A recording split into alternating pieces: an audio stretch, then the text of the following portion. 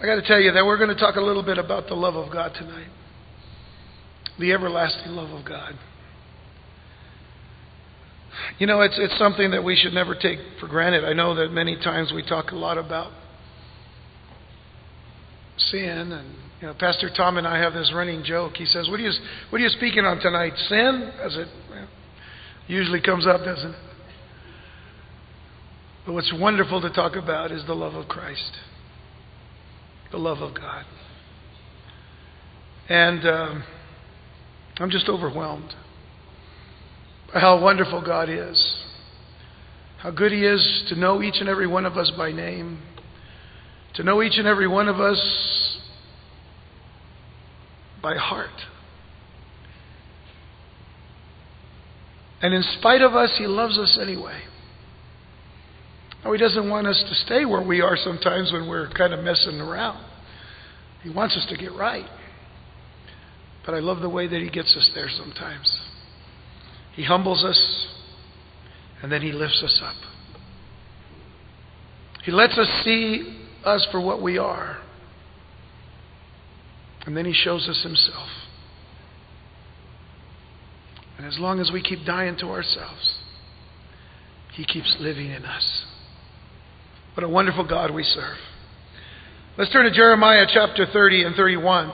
And the reason I say 30, I know that we ended last week at the end of Jeremiah 30, but I want to read verses 23 and 24 of Jeremiah 30 into verse 1 of Jeremiah 31, because really verse 1 is attached to the thought of verses 23 and 24. And if you know this, of course, the manuscripts that were written in Hebrew didn't have numbers when they were first written, so those chapter and verse numbers came a lot later. Jeremiah 30, verses 23 and 24, and then verse 1 of chapter 31. Behold, the whirlwind of the Lord goes forth with fury, a continuing whirlwind. It will fall violently on the head of the wicked. The fierce anger of the Lord will not return until He has done it, and until He has performed the intents of His heart. In the latter days you will consider it. At the same time, says the Lord, I will be the God of all the families of Israel, and they shall be my people. Shall we pray? Oh God in heaven, how thankful we are to have this time and this opportunity, Lord, to call upon the name, that name, the one and only name of Jesus Christ our Lord. The name that is above all names. The name at which every knee shall bow, in heaven, on earth, and under the earth. And every tongue confess that Jesus Christ is Lord, to the glory of the Father. How thankful, Father, we are for that precious name. How thankful we are to be able to share that name with one another in the love of Christ. And to know, Lord God, that in the awesomeness of your mercies and grace,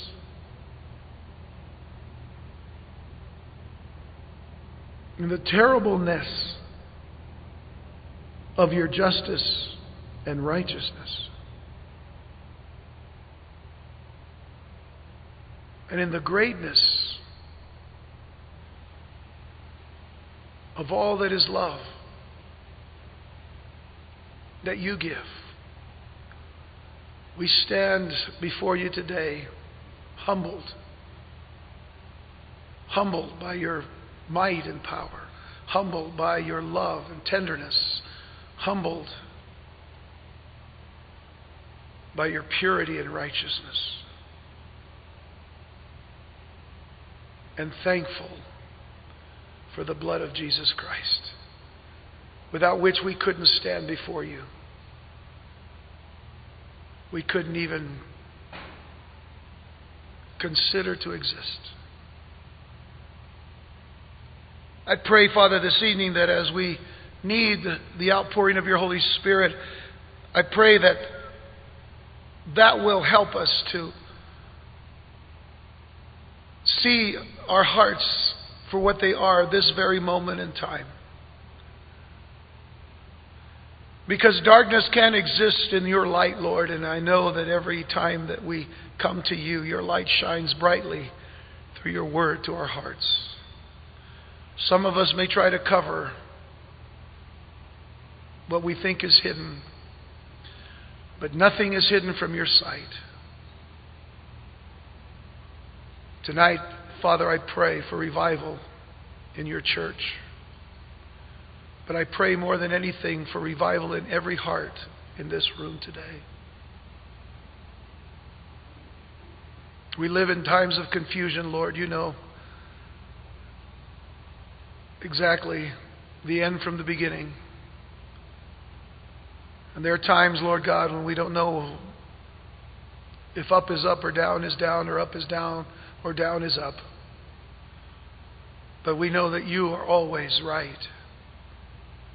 And you are always God. And we're thankful that you made the way for us to come to you through the person and work of Jesus our Lord.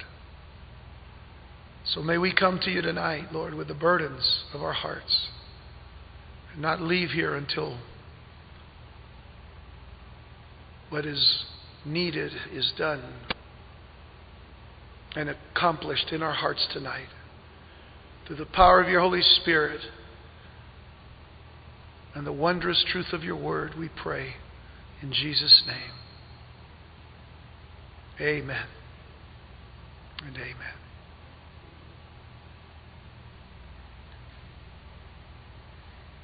In our previous study of chapter 30, I had mentioned in closing that before God's blessings can be experienced and appreciated, He must judge sin. And the latter days certainly will be the proving ground of such things and events.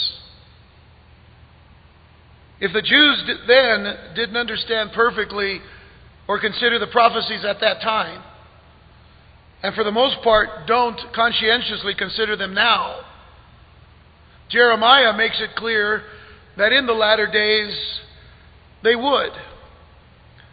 Now, I don't have this in my notes, so it may not come up here on the screen, but in Daniel chapter 12, verse 4, God tells Daniel to, first of all, of course, write this prophecy, but then He tells him to shut up the words. Daniel chapter 12, verse 4. Shut up the words and seal the book until the time of the end. Many shall run to and fro, and knowledge shall increase. And God was speaking about the times in which we live right now. Because knowledge has increased exponentially, especially in the last 30 or 40 years. There was a time that as we were studying Bible prophecy, that there was what many believed was a clarity to how the last days were going to be. That certainly if we studied the prophets in the book of Revelation, there was going to be a great revival of the Roman Empire. There were going to be a 10-nation confederacy. There was going to be all these things, and we would add a lot of other stuff to it, the Illuminati and the one group or another, the council on this or council on that, and say all of this is part of the Antichrist rising up from Europe and being somebody that's going to make this pact with Jerusalem at the time and with Israel. And we had some things right, but one thing that we missed greatly about 35 years ago, 40 years ago or so, was that nobody really ever talked about the Islamic situation. It seemed that after Israel defeated the Arab nations in the Six-Day War of 1967, and then later on in defending itself on the Yom Kippur attack of 1973, and then finally rising up and pushing, the Arabs back away from them, that evidently they were just kind of an asterisk in the whole picture.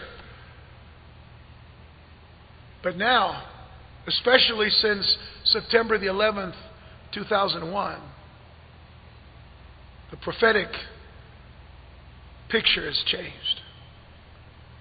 And we have to be serious about what the Islamic invasion is doing to Bible prophecy.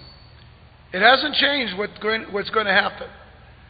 What's happened is that knowledge has increased. Knowledge has increased. That's why it is important for us to study the Bible, and study Bible prophecy. That's why it's important, because of the days and times in which we live, how soon it is to the coming of Jesus Christ. And we see it all around, not only in what's happening globally, but what's even happening in our own nation today.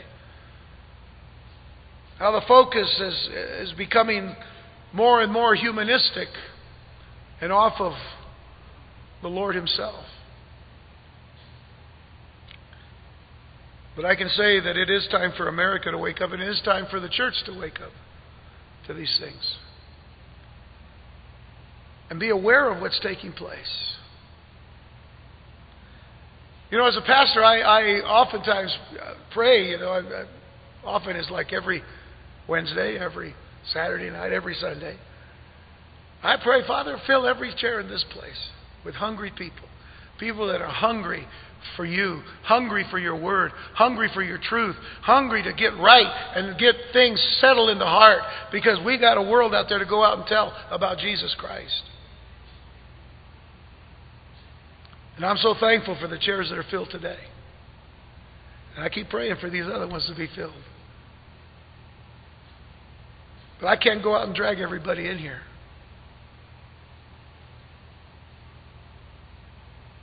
What we can do, though, is pray, because of the days and times in which we live. So getting back to our study here before I get off too much on a tangent. It's going to be clear in the latter days. The end of verse 24 of the last chapter, in the latter days you will consider it, because you haven't considered it yet. You haven't considered what's taking place. But at the very same time, God says, I will be the God of all the families of Israel, and they shall be my people. So the people of Judah and Jerusalem would experience terrible trials at the hands of the Babylonians. Ephraim, we're going to hear the name Ephraim, and we're not going to study it in complete detail tonight, but Ephraim usually stands for the 10 northern kingdoms of Israel. That's when Israel was separated. Israel was the north and Judah was the south. The two kingdoms, divided kingdoms. But Ephraim usually represents the northern kingdom of Israel. Well, they had already suffered the captivity under the Assyrians. And they ended up wearing the yoke of the Gentiles. That's both Israel and Judah. They ended up wearing the yoke of the Gentiles and bearing the wounds caused by their own sins. Caused by their own sins, and they would endure the storm of God's wrath. But the Lord would eventually deliver them, breaking that yoke, healing their wounds, and bringing peace after the storm. Now, all of this is just the foreshadowing of what will happen to the Jewish people in the end times as they go through the tribulation, which is what we were looking at throughout chapter 30, last couple of weeks. They're going to go through that time of the tribulation. They're going to meet their King and their Messiah, who we know to be who? Jesus Christ. And enter into their kingdom. Verse 1 then has to be seen in light of those previous two verses, explaining the results of God's judgment on the earth and His restoration of His nation that follows. And so He says, at the same time, I will be the God of all the families of Israel. What is He saying? There's going to be one Israel again. There's not going to be a divided Israel anymore. There's going to be one Israel. Because that's always what God intended. Just like there really is only one church today. It is the church of the true believers in Jesus Christ. There's only one church. I've oftentimes thrown this out as a trick question. How many churches are there in El Paso? There's only one answer. There's only one church. Because there's only one true church, made up of every believer. We all might meet in different places, but there's one church in Jesus Christ. At the same time, says the Lord, I will be the God of all the families of Israel, and they shall be my people. In other words, they're not just going to be like wandering around like they did for so many years. They are going to be His people because they are responding to Him. They will respond to Him as God. They will respond to Him as Lord. They will respond to Him as their Master. The promise is that He will restore all of Israel to Himself. All the clans, all the tribes, all the families of Israel. Not just the tribe of Judah will be known as God's people. And consider that this will be the fulfillment of an everlasting covenant. Now this is very important that we understand this. This is a fulfillment of an everlasting covenant. What is everlasting? Eternal. What is eternal? It's everlasting. How long is that? There's no end to it, is there? There's no end point to everlasting, eternal. Genesis 17. Please go there. Because this is for our understanding of how God is consistent. God never lies. God always is faithful to His word. In Genesis 17 verse 7, He says to Abraham, and I will establish my covenant between me and you and your descendants after you in their generations for an everlasting. How long is everlasting? Forever. For an everlasting covenant to be God to you and your descendants after you. Why is that important? Because, and I'm going to talk about it in just a minute, but because some people say God has forsaken Israel. Please understand, He hasn't. Now the argument would be, but He was saying that to Abraham.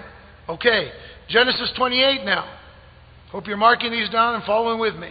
Genesis chapter 28. Here's a conversation between Isaac and Jacob. Isaac, the son of Abraham. Jacob, the son of Isaac. May God Almighty bless you and make you fruitful and multiply you. Who? Jacob. Who becomes who? Israel. I know I'm supposed to say whom. It just takes too much to say whom. Israel. May God Almighty bless you. By the way, notice every time that every scripture I give you, these next two talk about God Almighty. May God Almighty bless you and make you fruitful and multiply you, that you may be an assembly of peoples, and give you the blessing of Abraham to you and your descendants with you, that you may inherit the land in which you are a stranger, which God gave Abraham. What other promise did God give Abraham? I will bless those who bless you, and I will curse those who curse you. That's why Israel today receives that kind of blessing from God. Because it comes from Abraham to Isaac to Jacob, not Abraham to Ishmael. Not Abraham to Isaac, Isaac to Jacob. Now in Genesis 35, verses 10 through 12, God speaks to Jacob. And God said to him, your name is Yaakov. Your name is Jacob. Your name shall not be called Jacob anymore, but Israel shall be your name.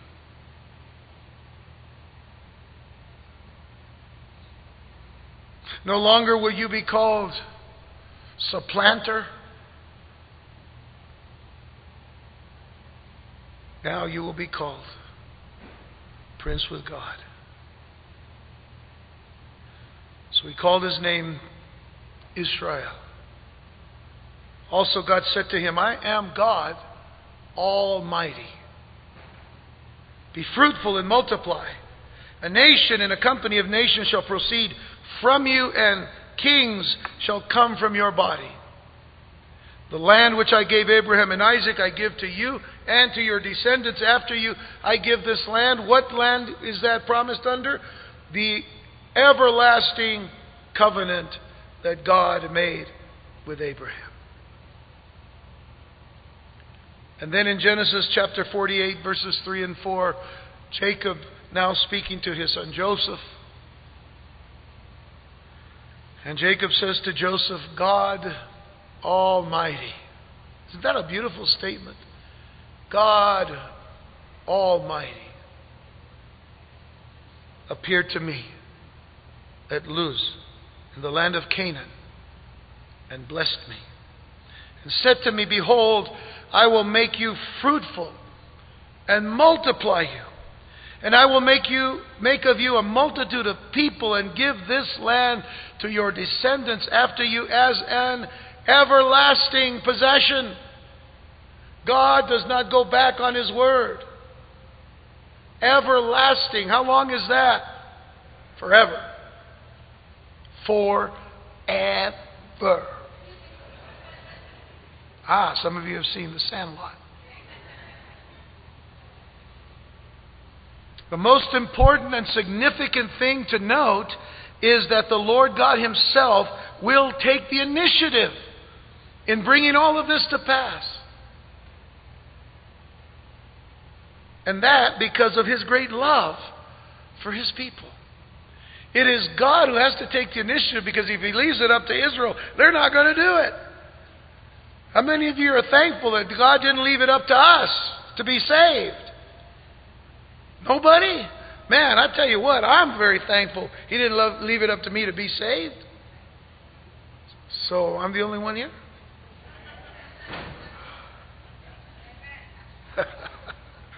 Thank you, Lord. Oh, I started thinking maybe I came to an Elks convention or something, wearing big hats or something. Let's go back to our text. Listen to what it says in verses 2 and 3. Thus says the Lord, the people who survived the sword found grace in the wilderness. Now don't tell me that the Bible in the Old Testament, what we call the Old Testament, doesn't have grace. How many times have you heard somebody say, well, the Old Testament is law and the New Testament is grace? There's grace in the Old Testament. The people who survived the sword found grace in the wilderness. Israel, when I went to give him rest. See, God had to go give him rest. Why? He was going to fight it on his own. God knows that we need His help. The Lord has appeared of old to me, saying, yes, I have loved you. And here it is. Folks, if you take home anything, if you mark anything, or highlight anything, or underline anything, or arrow anything, you arrow this verse. Yes, I have loved you with an everlasting love. How long is everlasting? Forever. Forever. Yes, I have loved you with an everlasting love. Therefore, with loving kindness I have drawn you. Doesn't mercy draw us? We need God's mercy so much. It draws us.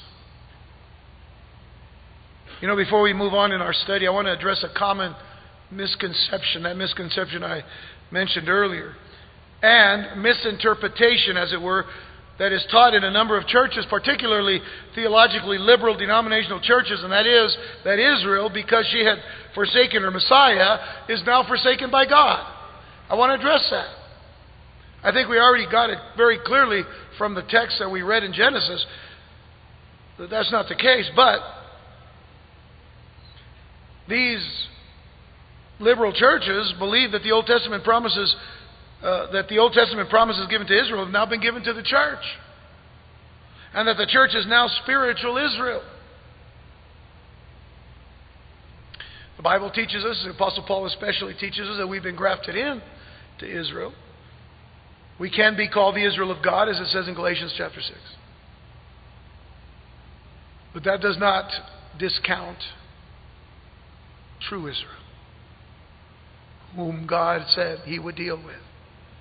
and would finish dealing with them so that once again they would become one nation, His people, and He would be their God. So by simply looking at the text that we just read in verse 3, by reading those verses of dealing with the eternal and everlasting covenant made by God with Abraham and so on and so forth, by simply looking at these things, we can see clearly that this is not true. It's not true that Israel has been forsaken by God. God has not forsaken His people. We're not there yet. Don't get ahead of me now. I'd like to have some secrets for you guys, but they're not letting me give you any secrets here. By simply looking at our text, we can see clearly it's not true. God has not forsaken His people. He loves them with an everlasting love. How long is everlasting? Romans 11, verse 25. Y'all knew that already. For I do not desire, brethren, that you should be ignorant of this mystery, lest you should be wise in your own opinion. That blindness in part has happened to Israel. Notice, and he's speaking of his own people. If you read chapters 9 through 11 of Romans, he is speaking of his people Israel. Paul was a Jew. He's not speaking of anything that was allegorical or metaphoric. He's speaking of his people. And he says that blindness in part has happened to Israel until. That word until is big here. What does it mean? Something else has got to happen. Until the fullness of the Gentiles has come in. And guess what? It did. From AD 70 on, it's been called the time of the Gentiles. Still happening today. And so all Israel will be saved. Now, do you think that Paul would speak about true Israel or his people Israel and then talk about a metaphoric Israel in the next breath? Or an allegorical Israel? Do you think? I don't think so. Scripturally consistent Paul was. So when he talks about Israel, his people being blind, at some point their eyes will be open, as Daniel was told, knowledge will increase. The prophecy will be closed until the end. When it's open, then they'll see and they'll consider it. And so all Israel will be saved, as it is written, the deliverer will come out of Zion, which is Jerusalem, and he will turn away ungodliness from Jacob, for this is my covenant with them when I take away their sins. We always talk about how we are to love Israel and love the Jewish people. And sometimes you might ask, well, why should we love them if they don't even love God themselves? You see how much more you know than they? You know one thing. God loves them so much. He's going to take their sins away. That time is coming. We know things that are going to happen to Israel that sadden us. That's all we've been studying. God has still got to deal with Israel. And 7 years of tribulation are coming upon them. And we're not called to go out and say, hey, get out of the way. God's coming. No, we go tell them, hey, God's coming. Guess what? Get right with God. And know that the Messiah has already come for you. And He loves you. He came the first time, you didn't get Him. But guess what? He's coming again. Get Him this time. So listen. He says, for this is my covenant with them when I take away their sins. I mean, I'd say that's pretty clear. It's pretty clear. God is not done with His people Israel. But guess what? They're back in the land. That's a prophecy fulfilled, folks. They're back in the land. Well, they're back in a little strip of the land. They don't have the whole land yet. But they're going to get it all because God promised it to them. Still, they're there. They weren't there for thousands of years. But they're there now. Well, God would shower His grace on all the exiles that survived the captivity and returned to the promised land. That's verse 2, okay? The people who survived the sword, They survived the sword in Babylon. Some of them survived the sword in Egypt. But as they came back, God showed grace to them. And so they returned to the promised land. And as they journeyed back to their homeland, back to Jerusalem, back to Judah, even traveling through the deserts and the wilderness of this world, God did and He will take care of them. You see, He did that in fulfilling prophecy, near prophecy, and He's going to do it in fulfilling far prophecy. And so, He will give them rest. There are people that are not at rest today. The Jewish people today are crying out, especially the ones who live in Israel, and they're crying out for peace. They want peace. They'll go as far as accept anybody who comes and gives them peace for 7 years. What does that tell you? They're going to accept something from an antichrist. It's written, folks.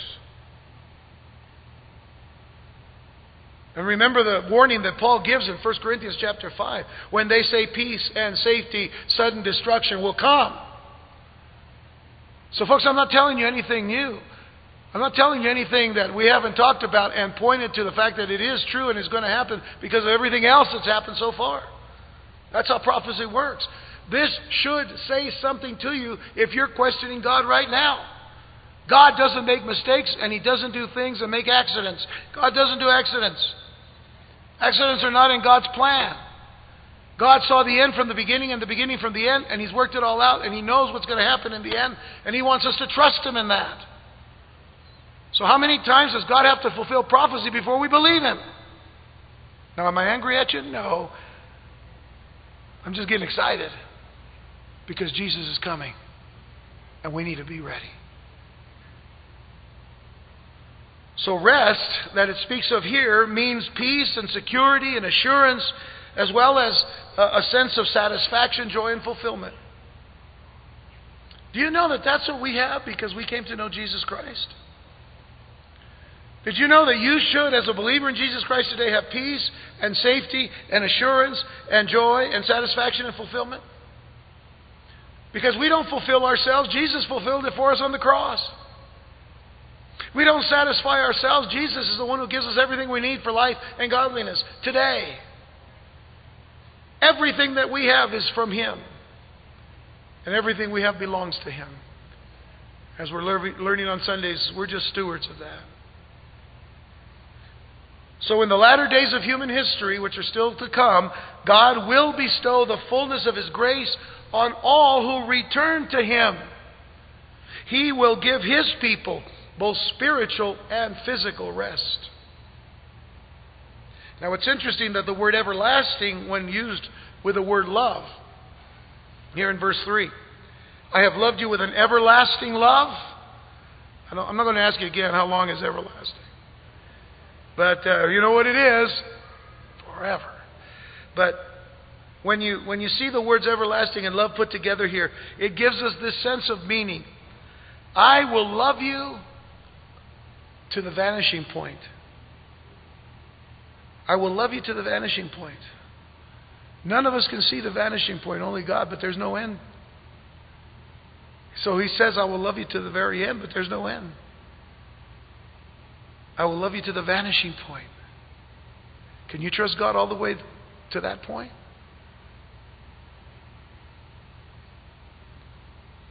He also says it this way, when time as you know it is no more. I will love you until time as you know it is no more. We won't need any of these anymore. Or we won't have to pull out our phones and I don't need a watch, I got a phone, perfect time, God says you don't need that anymore. Now you're in my time. And my time is forever.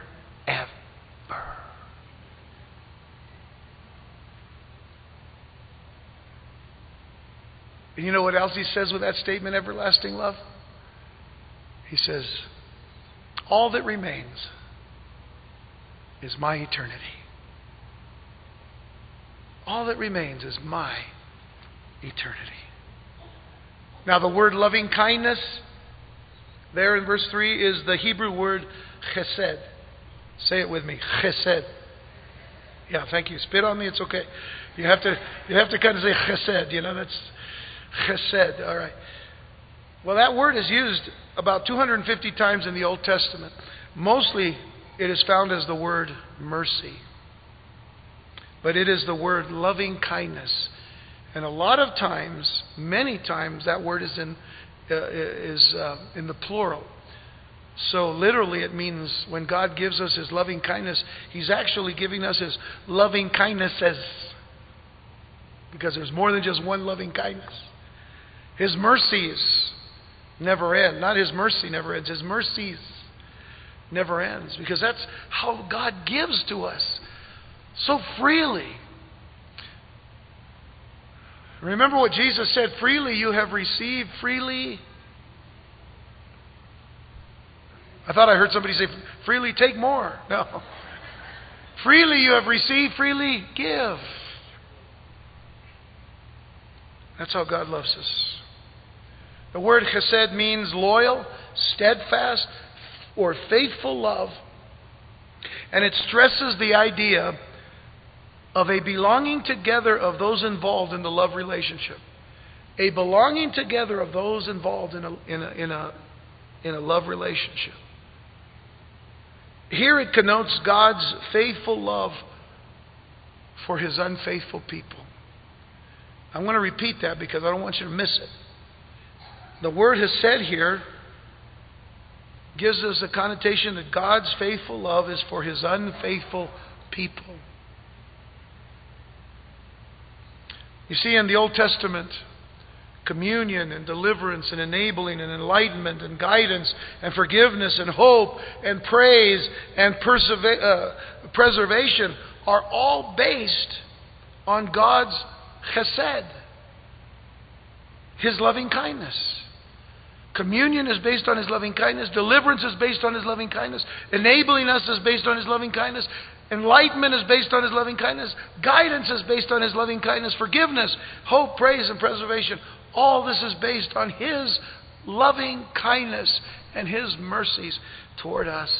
Just a small example of this. There are 29 times when we see the word loving kindness in the Scriptures in the New King James. But 3 of them say this. Psalm 17 verse 7. Most of them are in the Psalms, by the way. Psalm 17:7 says, show your marvelous loving kindness by your right hand. By the way, who's the right hand? Jesus. There we go. I'm a little deaf. Show your marvelous loving kindness by your right hand, O you who save those who trust in you from those who rise up against them. So there's deliverance right there. There's enabling right there. There's what? Preservation right there. All the chesed of God toward us. Psalm 36 verse 7 says, how precious is your loving kindness, O God. How precious is your loving kindness, O God. Therefore the children of men put their trust under the shadow of your wings. Psalm 63 verse 3. Because your loving kindness is better than life. Listen, God's mercies are better than life. Because your loving kindness is better than life, my lips shall praise you. And we used to sing a song 38 years ago. I don't remember. It was a long time ago.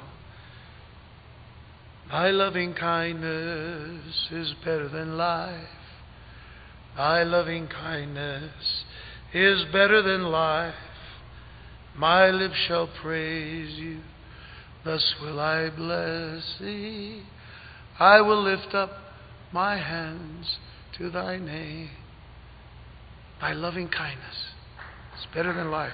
Wow!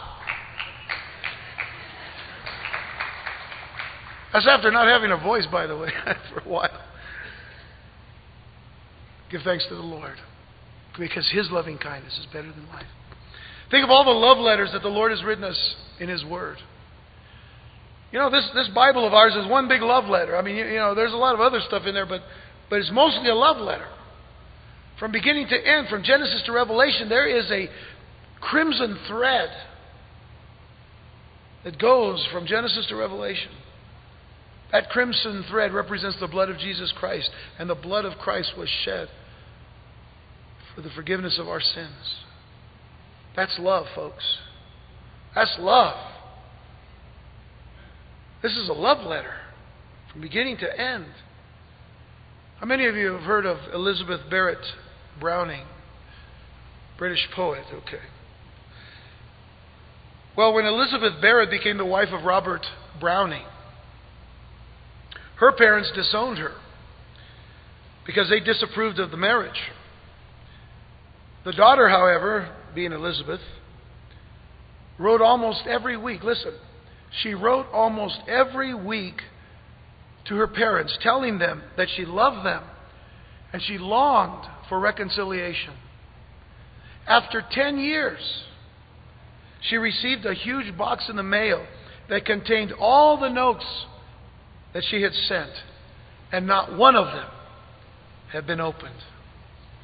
Not one of those letters had been opened. And although these love letters have become an invaluable part of classical English literature, it's really pathetic to think that they were never read by Elizabeth Barrett's parents. Had they just looked at one, had they looked at just one of those letters, the broken relationship with their daughter might have been healed. You see, God's love and His love letters to us can penetrate our hearts. It seems to me like they've penetrated your heart to be here tonight. But God has loved us with more than just words. You all know John 3:16, for God so loved the world that He gave His only begotten Son, that whosoever believeth in Him should not perish but have everlasting life.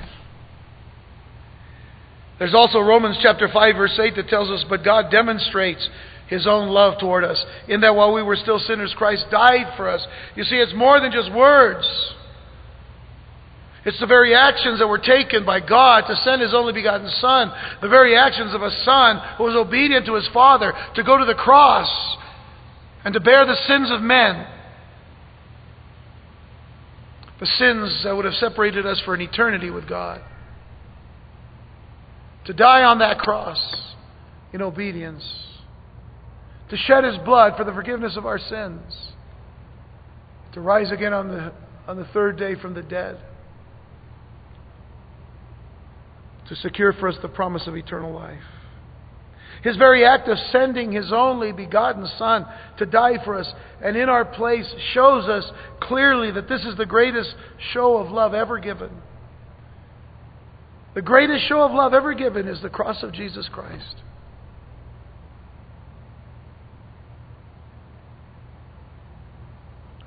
In verses 4 through 6 now of our text, bearing all of that in mind, God says to them, again I will build you, and you shall be rebuilt, O Virgin of Israel. Now what a beautiful statement. What a perspective that God gives to His people who weren't so pure at one time. As a matter of fact, they had been accused already of having played the harlot, of having been unfaithful to their God, unfaithful to their husband.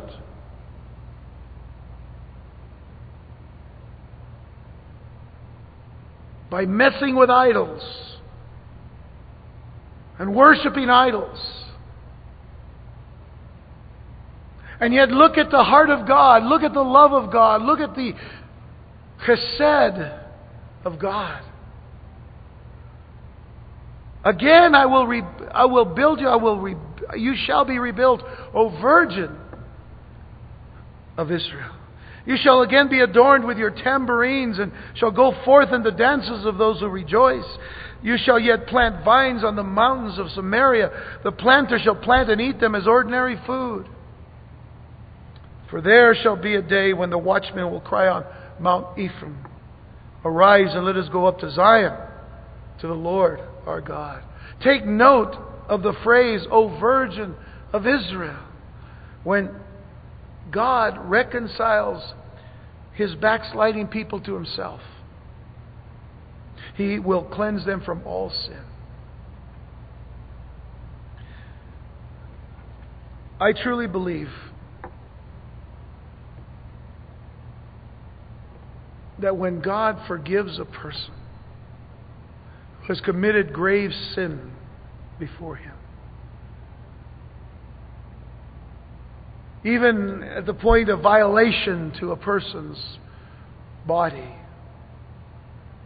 and they bear the shame and the pain and the guilt of what has taken place, when given completely to God, God restores a person. God restores a person to new life. There might be some things that can't be restored physically, but God deals with the spiritual. God deals with the heart. And when He heals you completely.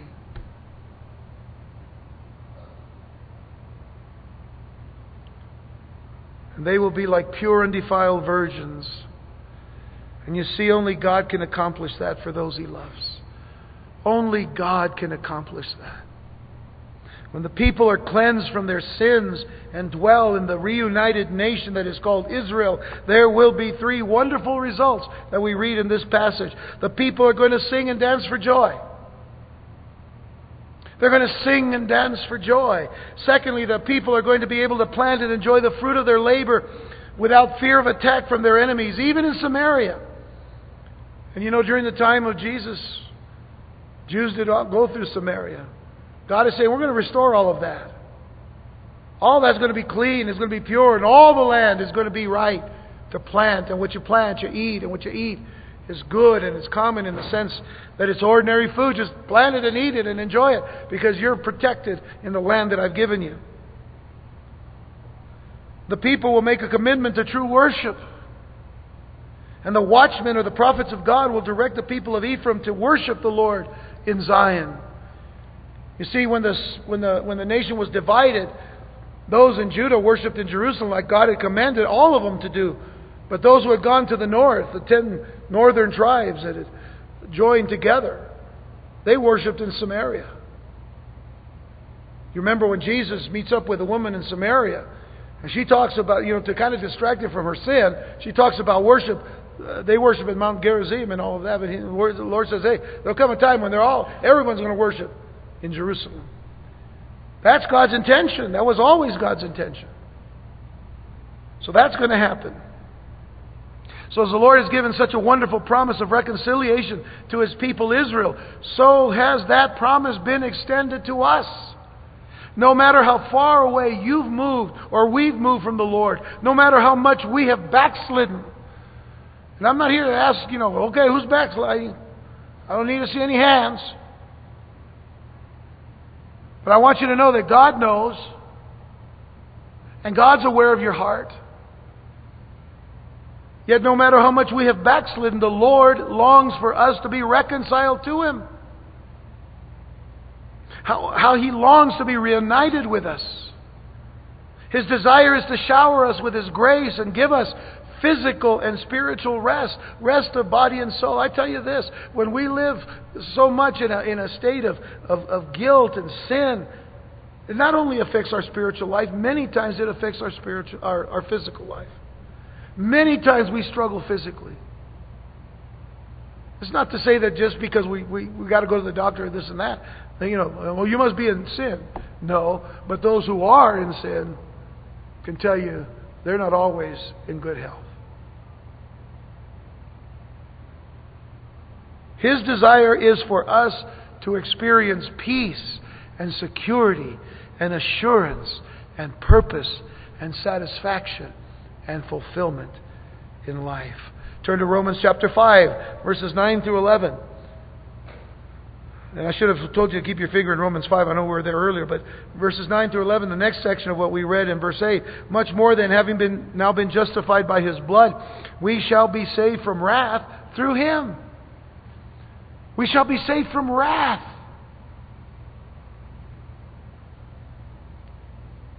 I don't wish wrath on anybody, folks. Even our worst enemies, we don't want wrath on them. But you know what? If people refused God, if they refuse to accept Him as God and as Lord and Master, what's going to happen?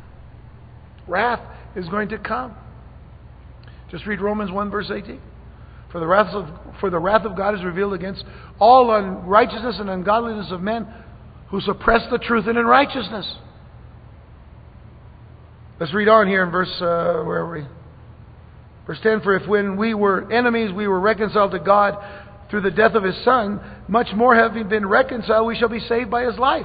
So reconciliation was what God wants with His people, and it's what God wanted with us. And not only that, but we also rejoice in God through our Lord Jesus Christ, through whom we have now received the reconciliation. So it was by the blood of Jesus Christ on the cross that we were reconciled to God. We have been separate from Him, enemies of Him, wickedness abounding in us, but not even close to Him. And yet through the blood of His cross, we came to Christ. We've been reconciled to Him. Colossians 1, verses 19 to 23. Some of this I read the other day during communion. For it pleased the Father that in Him all the fullness should dwell, and by Him to reconcile all things to Himself, by Him, whether things on earth or things in heaven, having made peace through the blood of His cross. And you who once were alienated and enemies in your mind by wicked works, yet now He has reconciled, there it is again, in the body of His flesh through death, to present you holy and blameless and above reproach in His sight, if indeed you continue in the faith, grounded and steadfast, and are not moved away from the hope of the gospel, which you heard, which was preached to every creature under heaven, of which I, Paul, became a minister. That is what God wanted and wants with His people. That is what God wanted with us. For us to be reconciled to Him, to be brought back to Him. Because you see, He created us in His image, but in sin we reverse the image that we had. But coming to Jesus, it brings us back soul, spirit, or spirit, soul, body, in the image of Christ. So as we move on now, we will see that God gives a wonderful promise to save and to abundantly provide for His people. And because of this wonderful salvation and provision, the people are encouraged to shout praises and sing to the Lord. I tell you, this little section we're studying tonight, we're only going to go through verse 9. But this little section here says a lot about rejoicing and praising and singing unto the Lord. That's an important part about us expressing our gratitude, our thanksgiving to what God, or for what God has done, and doing that to Him. So it says in verse 7 of our text, Jeremiah 31, for thus says the Lord, sing with gladness for Jacob, and shout among the chief of the nations, proclaim and give praise, and say, O Lord, save your people, the remnant of Israel. Behold, I will bring them from the north country, gather them from the ends of the earth, among them the blind and the lame, the women with child, and the one who labors with child, together. A great throng shall return there. They shall come with weeping and with supplications. I will lead them. I will cause them to walk by the rivers of waters in a straight way in which they shall not stumble. For I am a father to Israel, and Ephraim is my firstborn. We'll deal with Ephraim being firstborn next time. We'll start there. But what we find here in this passage of verses 7 through 9 is not just a reference to their return from Babylon or even their return to the land in 1948. While that can be seen as somewhat partially fulfilled, the passage also refers to the kingdom age. It refers to that time which is to come when God brings His people back home. You see, Jesus said in Matthew chapter 24, in verses 29 through 31, He said, immediately after the tribulation. Now, what were we talking about last week? We were talking about the tribulation period, the 7-year period, before Jesus returns to save His people. Immediately after the tribulation of those days, the sun will be darkened, the moon will not give its light, the stars will fall from heaven, the powers of the heavens will be shaken. Then the sign of the Son of Man will appear in heaven. And then all the tribes of the earth will mourn. They will see the Son of Man coming on the clouds of heaven with power and great glory. And notice verse 31. And He will send His angels with a great sound of a trumpet, and they will gather together His elect from the four winds. The sound of the trumpet is the shofar. calling His people, you see, together, His elect from the four winds, from one end of heaven to the other. And so God's restoration will be accompanied by songs of joy and the praises of His people for His deliverance. Now, no one is going to be too far away for the Lord to restore them. No one will be too insignificant for the Lord to deliver them.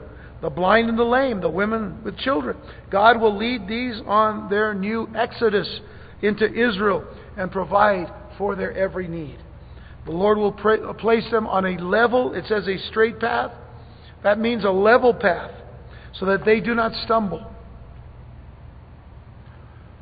You know, if you try to walk on very rocky ground and very up and down type of situation, normally you'll find a way to stumble. I do. I always find a way to stumble. But if the path is level and it's straight, it's so that we don't fall and stumble. This signifies the care and the compassion of the Lord for His people. And then I want to point out that in the beginning of verse 9, the weeping that is mentioned there has a twofold meaning for me. And it should for us. First of all, I believe the weeping was due to their realization. Now listen carefully.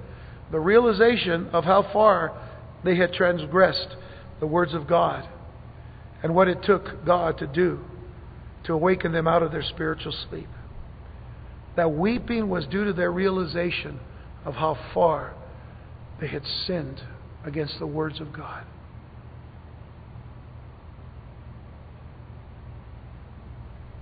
I think they were broken over that. Especially as they came home and they saw the destruction of Jerusalem and they saw the destruction of the temple. When they saw no stone upon another, they wept because they realized what their sins had done. Do you know that when we sin, we don't only sin against ourselves. We're going to affect other people's lives when we sin. And we might see ruin all about us. Let's take to heart how much God hates sin. And let's do everything to fear God, as Joseph did when he ran from Potiphar's wife because he knew it was wrong. But she was planning and plotting. He ran even naked in the streets. Of course, everybody said, well, see, he's messing around. So they arrested and put him in jail for 13 years. But you know what? Better that than to have sinned against his God. And so it brings me to the second point. It reminds me of how little weeping is seen over sin today. Especially people who say, oh, yeah, I'm a Christian man, but, God's already saved me, so. Sin, God hates sin. God hates sin. And little weeping is seen over sin today, especially by some who profess faith in Christ, as if sin was not a big deal. I'm here to tell you, sin is a big deal. Sin is a big deal. I think of the words of James in James chapter 4. Listen how he begins this passage in verse 4. He says, adulterers and adulteresses. You know who he's speaking to? He's speaking to the church. Talk about awakening the church. Adulterers and adulteresses. Do you not know that friendship with the world is enmity or hostility with God? Whoever therefore wants to be a friend of the world makes himself an enemy of God. You see, everything that Israel did made them enemies of their God, who loved them and created them to be His people. But here he's speaking to the church. Whoever therefore wants to be a friend of the world makes himself an enemy of God. Or do you think that the Scripture says in vain, the Spirit who dwells in us yearns jealously? But He gives more grace. Now, true and thankfully He gives more grace. Therefore He says, God resists the proud, but gives grace to the humble. There's no grace given to the proud. The proud, you see, the proud think that, their pride is all they need. The humble says, God, I need all your grace just to make it through. Therefore, submit to God, he says. Resist the devil and he will flee from you. Draw near to God and he'll draw near to you. Now notice this. Cleanse your hands, you sinners, and purify your hearts, you double-minded. Remember we talked about how we said that grace is in the Old Testament? Well, there's a little bit of admonition here in the New Testament. Some legal admonition to a certain extent. Cleanse your hands, you sinners. Purify your hearts, you double-minded. And then he says, lament and mourn and weep. 3 words that deal with weeping. Lamenting, mourning, and weeping. Let your laughter be turned to mourning and your joy to gloom. Humble yourselves in the sight of the Lord and he will lift you up. You see, that's what sin does to a heart. But if we act as if sin is nothing, our hearts are hard. God needs to melt them. You see, Psalm 51 verse 17, words of David after his great sin. This is his confession before God. This is actually his plea for forgiveness. He says, the sacrifices of God are a broken spirit,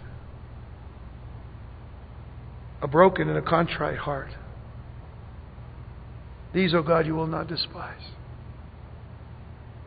If sin doesn't break you, God's going to break your pride. So confess. Get right with God. Take it straight to Him. Take it to Him.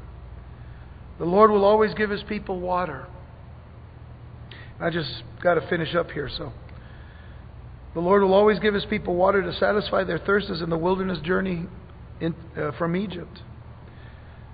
Isaiah 35 verses 6 through 8 says, then the lame shall leap like a deer, and the tongue of the dumb sing. For water shall burst forth in the wilderness, and streams in the desert. The parched ground shall become a pool, and the thirsty land springs of water. In the habitation of jackals, where each lay, there shall be grass, with reeds and rushes. A highway shall be there, and a road, and it shall be called the highway of holiness. The unclean shall not pass over it, but it shall be for others. Whoever walks the road, although a fool, shall not go astray. The highway of holiness. You see, God is concerned with holiness in our lives. Isaiah 43 verse 19, behold, I will do a new thing. Now it shall spring forth. Shall you not know it? I will even make a road in the wilderness and rivers in the desert. Isaiah 49 verses 10 and 11. They shall neither hunger nor thirst, neither heat nor sun shall strike them, for He who has mercy on them will lead them. Even by the springs of water He will guide them.